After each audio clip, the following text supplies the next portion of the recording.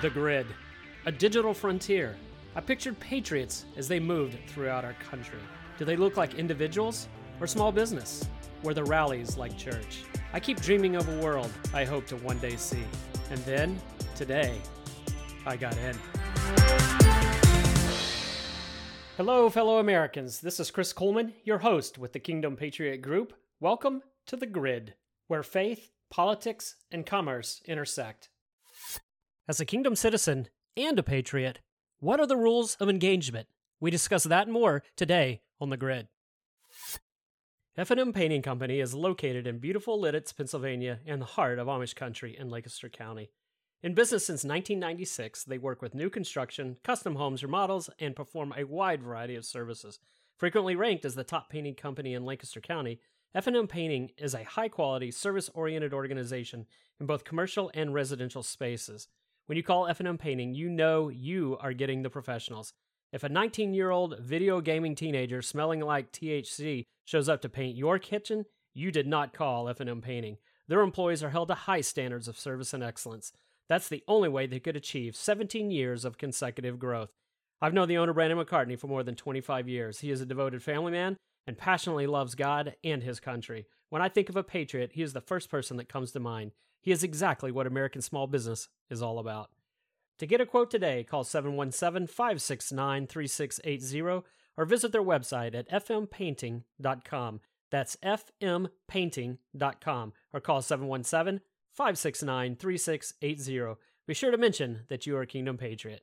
F&M Painting Company. Kind, professional patriots. Contact them today. Interested in a particular topic that you want us to cover? If so, email us at admin@kingdompatriot.us. That's admin@kingdompatriot.us. We'd love to hear from you today. This week's news and review is absolutely loaded, so unlike others, we are going to have to hit this lightning fast. Ready? Let's go. Disney tax status. So Ron DeSantis signs a bill into law that in effect has removed Disney's special tax status in Florida. Honestly, I'm not even sure how I feel about this, because I generally don't like the government going after corporations. But right or wrong, this is the bed that Disney made, and now they have to live with the consequences. They absolutely injected themselves into the middle of a political debate, and quite frankly, not just put themselves in the middle of it, decided to actually lead the charge. Therefore, keep it coming. If you want to be a political player, then maybe you shouldn't get massive tax breaks that no one else gets. And in other news, Dr. Anthony Fauci, the recently awarded American Humanist of the Year, Dr. Anthony Fauci, wants the courts to stay out of the public health crisis. Defending his stance that appealing the federal mask mandate would have been a CDC decision, White House Chief Medical Advisor Anthony Fauci explains it is a matter of principle, as he spoke to Neil Cavuto.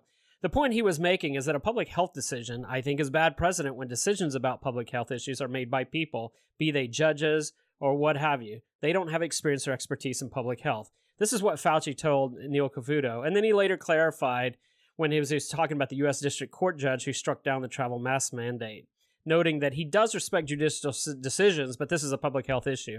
If I can just take a minute to rant and pontificate, this is exactly what happens when a so-called expert in only one area of expertise believes that a crisis or so-called crisis should be decided by looking through only one lens. When I mean seriously tunnel vision. My point is that if Fauci lived in 1776, he would have claimed the American Revolution was a public health crisis and should be decided by the health experts. Because we live in a country that is free, decisions regarding public health cannot and should not be made only with the idea of containing the health crisis alone. Downstream health impacts should be considered. Economic decisions should be considered. And absolutely freedom under our Constitution should be considered as well. Also, I want to read to you a Fox News story regarding Hunter Biden and his business dealings, specifically with a gentleman named Eric Schwerin. Hunter Biden's most prominent investment partner had an official sit-down with Vice President Joe Biden in 2010. Eric Schwerin, the president of Rosemont Seneca Firm, met with Biden while Biden was serving as vice president under former President Barack Obama. Schwerin is linked to a variety of Hunter Biden's foreign business dealings, past and present. Hunter's finances have come under intense scrutiny as evidence mounts showing his father was used as leverage in negotiations. The meeting with Joe Biden was one of 19 visits that Schwerin paid to the White House, where he also met with a variety of aides to the vice president. Emails from Hunter Biden's discarded laptop show a series of exchanges between Hunter and his associates and Rosemont Seneca's joint venture with Chinese investment firms Bohai Capital and BHR. In February of 2017, Schwerin emailed the CEO of BHR, Jonathan Lee. Previously, Lee sent Hunter his son's resume with a list of colleges that he planned to attend. Jonathan, Hunter asked me to send you a copy of the recommendation letter that he asked his father to write on behalf of Christopher for Brown University. Crony capitalism at its best. And Ron DeSantis continues to be in the news. Florida faculty are upset because Ron DeSantis signed a bill that says even if you're a tenured faculty member, every 5 years, you should be reviewed by the Institute's Board of Trustees. Many professors are upset at this, but honestly, other than government, what other job are you not evaluated periodically, usually quarterly, semi-annually, or annually, for your performance? And finally, Biden moves to end Title 42, and Governor Abbott in Texas is sending illegal border crossers to D.C., literally by the busloads. There's just way too much to share this week. So, for this week's News and Review, that's a wrap. This week, our conversation dovetails with last week's topic, the Gridiron Prophecy. For a quick recap, let's listen in. Can I go ahead and just read the exact prophetic word that you wrote down? Certainly. So, I'm just going to read it verbatim. Sean Griffin posted on Facebook. Super Bowl. I don't watch sports or keep up with any. By the way, that's a shame. This year, it's being played 19.1 miles from my house at the birthplace of the infamous wardrobe malfunction. That being said, there is something on my heart about the outcome of today's game. The Patriots, like the U.S., have made some bad choices recently, scandalous in description. God is nowhere near finished with the U.S. The Super Bowl will be a metaphor for the condition of our land, a sign. The Falcons will score early, and the game will be hard fought. Many times the Patriots will be cut off. In the last few minutes, something unusual for the Super Bowl will take place, and the Patriots will win narrowly. Last week, we discussed the details of that prophecy, the fact that it was done almost 2 hours before kickoff. But this week, we pick that up, and we ask ourselves this question: how do we behave then? If that's true, not just this prophecy, but if we know in the end we win, and that the Lord is victorious, what does that mean? That's the question that everyone asks when it comes to becoming involved, and what they can do in the moment is, what does this mean for me? Sean, welcome back as a co-host as we tackle this question. Well, thanks, Chris. There are three aspects to any prophetic word. There's the message, the interpretation, and then the application. How do we behave? How do we conduct ourselves? What does this mean for me? Those are all questions that fall under interpretation and then application. So today we're going to talk about how to apply the message of the prophetic word in a practical way.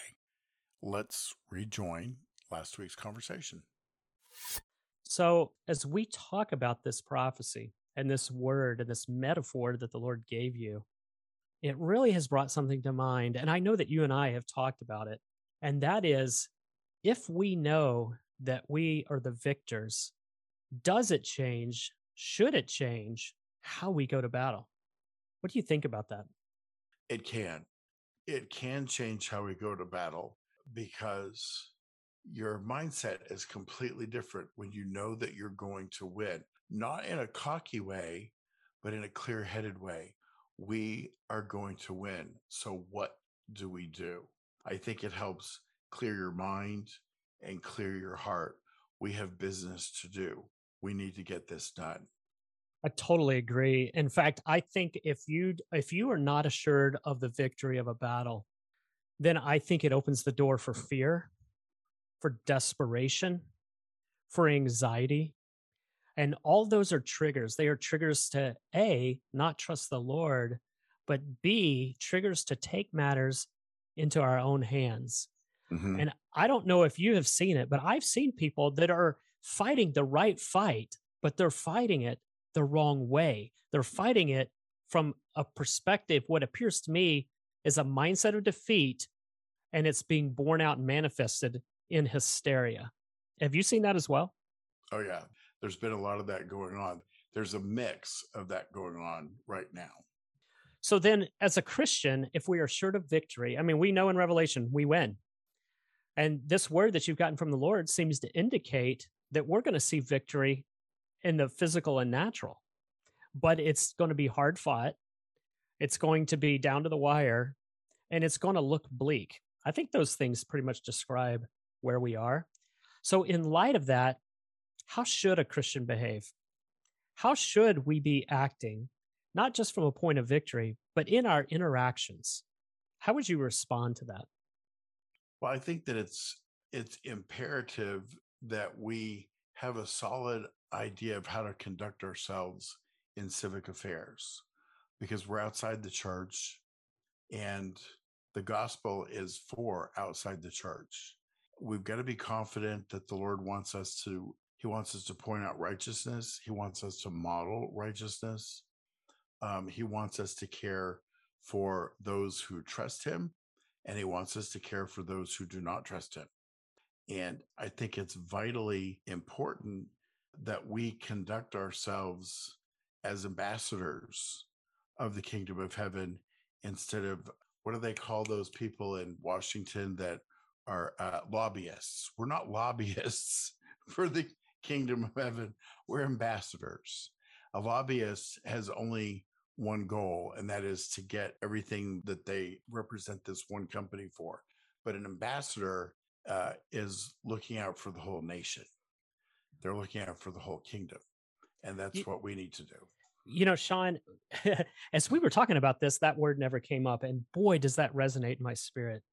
When I think of a lobbyist, I think of someone who uses leverage, coercion, the loudest voice, everything they can to manipulate.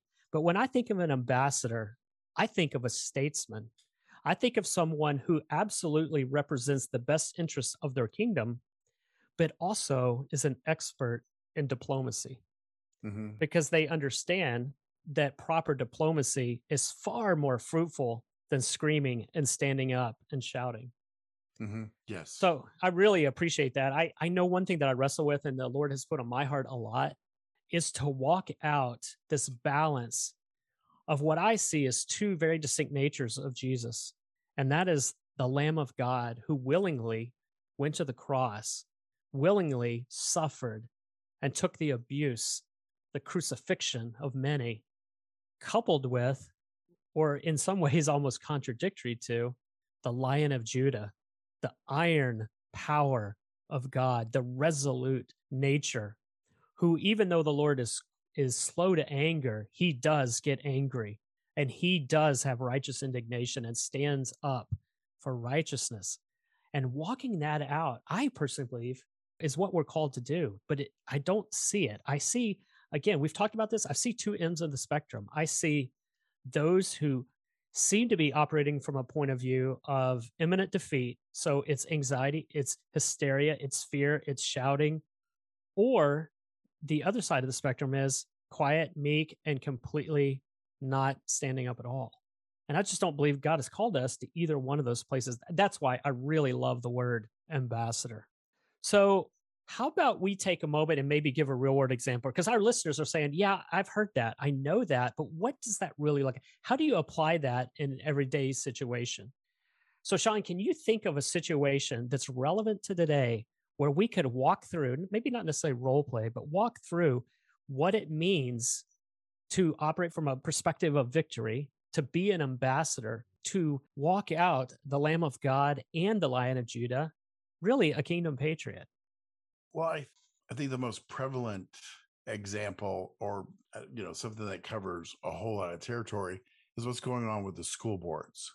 Virtually everybody in the nation has access to a school board. You might not live in an area where there's a city council. You may or may not know who your state representative is. You may not have any access to the governor. Most of us don't. You may know who your congressman is and who your senators are, but most people have no access to them. And then anybody in the federal, just not there. But we all have access to the school board. And there's a movement going on right now in the school boards across the land, and that would be a good place to start that part of the discussion. Oh, I love that example. Let's dive into this one. So let's say that I'm a concerned parent and I attend a school board meeting to discuss these particular issues. One is mask mandates, that the school board is adamant that mask mandates will remain in place. And secondly, that the school board isn't embraced either directly or indirectly some sort of critical race theory curriculum in the school.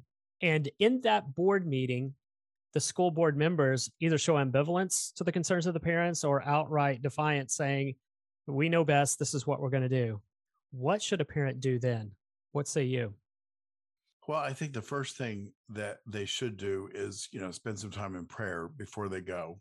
And then make sure that you have something with you, some notes to refer to, where you've got specific things that you can call out. You have in most of the videos that we see, you have like 6 minutes. You have very little time. So it's very important that you have whatever details you're going to talk about written down so that you can get your point across very, very quickly, succinctly, and makes for a good soundbite.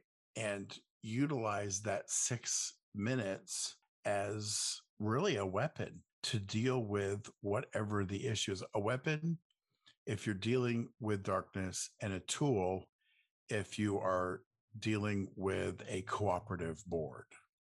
Okay, so I think that's incredibly practical. I love that. What I heard summed up in all of that is be prepared. Yeah. Don't go in there just to speak off the cuff. Be prepared, take some of the emotion out of it so that you can share the facts.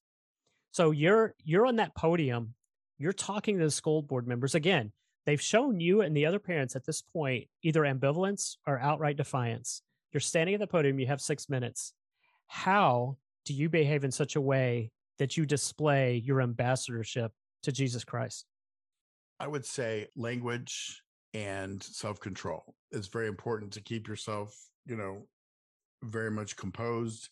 If you've got some tears, it's okay to let those go. It is important for people to see that this has hit a spot, especially where kids are on the line, but press through it. Don't let those tears completely consume your message, and make sure that you don't use potty language. Okay. It is absolutely critical. Calling them names and using potty language is the quickest way to get you shut down. It justifies them shutting you up and having you dragged off by the police. But secondly, in their head and their heart, the moment they hear you speaking like that, ignore any value that you bring with it, that you have attached or strapped to your profanity or to your name calling. So what you're saying is just don't get angry. Be angry and tell them that you're angry and that you've crossed the line, but just be very careful that you are communicating the anger and not demonstrating it. I was baiting you there just for a second to see what you would say. This is not necessarily a plug for this book, but Sean, I know we talked a little bit earlier about this book that I've been reading called Good and Angry, and where the author Powlison talks about the constructive displeasure of mercy. And what he talks about, I know it sounds like I'm digressing here, but this is, I think, is an important tie-in. He talks about how it's actually anger can be a good thing. God gets angry. He gets angry at sin. He gets angry at things that hurt his people. He gets angry at things that are unholy. But through his anger, mercy is his constructive displeasure. It's the manifestation of that. God's mercy is actually part of his anger response. And why I think that's important, I think you really hit on the head. We need to say we're angry. Mr. Board Member, I just have to tell you right now, I'm really angry. I can understand where you're coming from. I hear that. I hear what you have to say. I just disagree. And I think this is wrong. And I think all the parents here think it's wrong as well. And we've told you, and you were elected to represent the interests of the people, not to run your own little kingdom. Now, I'm not going to sit here and assume what your purposes and intentions are. We're just telling you that we disagree in the direction that you're taking the school, and your job is to listen to the will of the people who elected you. And if you're not going to do that, you're really putting us in a position where we have to explore the remedies that legally exist for us, including replacing you as a board member. To me, that is the heart of how we have to approach this.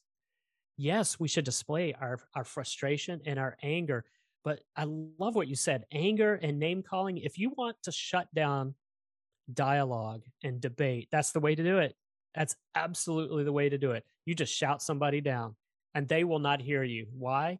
Because your message may be all important, but the delivery of the message destroys the message itself unwittingly. Yeah, it actually ends up doing just the opposite of what you're trying to shut them down, but what you're doing is you're shutting them down from listening to you. Absolutely. You've basically said that I am putting up a wall that the truth cannot get through. You know, it does remind me that the Bible talks about speaking truth in love. It doesn't say withhold the truth in love, nor does it say speak the truth in anger. It says speak the truth in love.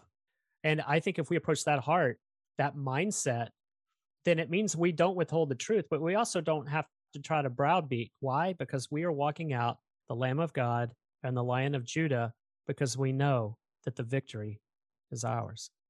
Mm-hmm. It sure is. What you just said made me think of something that we often lose sight of, and a lot of people may not even understand.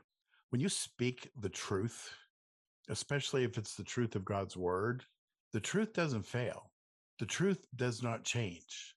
And the Lord can take that truth when it has been expressed, when it has been spoken, and he can use that truth to break the lies. Because no matter how many lies have been spoken, those lies have no standing. They have no substance against the truth. And the Holy Spirit can take that truth and cause it to resonate with anybody who heard it, especially if the hearer is somebody who has embraced the lies. And it can wreck their day and wreck their night, but more importantly, wreck their agenda, because they know in their heart that that truth spoken is the truth and it is not going to change. I think that's absolutely perfect. And if I can add one thing to that, because I think what you're saying is if we don't speak in love, the truth is not heard. And the Mm-hmm. convicting power of the Holy Spirit has to find a receptive heart. People experience conviction because they listened and they heard and they allowed the Holy Spirit to speak in their lives. If we come in guns a-blazing, so to speak, you know, shouting down our opponents, again, we've erected a wall that makes hearing nearly impossible. And you're going to love this. This actually brings it back full circle. When we are going into battle from a position of victory, we can go in knowing that our words have weight and just let them do their job. Ooh, I love that. We don't need to try to take ground in a battle that's not ours to take, and let the Lord do his job and let us ourselves just be the vessels through which he works. I actually think we could, I mean, we talked about school board meetings. I think we could talk about political rallies. I think we could go a lot of different ways. Let me just say that. I think we could go a lot of different ways with this conversation, but unfortunately, that is all the time we have for today. I hope that our listeners have heard a little bit of our heart in this. That, and if I was to sum it up, when we must stand up for righteousness, we must push back against evil. But remember, we are kingdom citizens before we are patriots, even though we are both. As ambassadors of Christ, we need to remember truth and love, not one without the other. Sean, do you have anything additional to add? I think I would say, just tagging on to what you just said there, is don't be afraid of the label or the slur Christian nationalist when you are standing up. Think of it as a signpost that you're making a difference, and then just keep going. That sounds great. I love it. So that's all we have time for today. I look forward to our next conversation, Sean. Thank you so much for sharing your heart and something that was so deep and so personal to you. Last week when we talked about the Patriot Prophecy, but then today, how that translates into our behavior as a Christian. Yeah, it caught me by surprise. It still does. I love it when the Lord works that way. Sean, thanks again today. We really appreciate it. Our listeners appreciate it. Always enjoy listening to what you have to share. It's been a blast, as usual. Thanks for joining us for today's edition of The Grid. Special thanks again to our sponsor, F&M Painting. To schedule your appointment today, call 717-569-3680 or visit fmpainting.com. Don't forget to visit our website at kingdompatriot.us to join the movement of faith and freedom. That's kingdompatriot.us. Join today so that together we can make a difference. I'm Chris Coleman. And I am a Kingdom Patriot.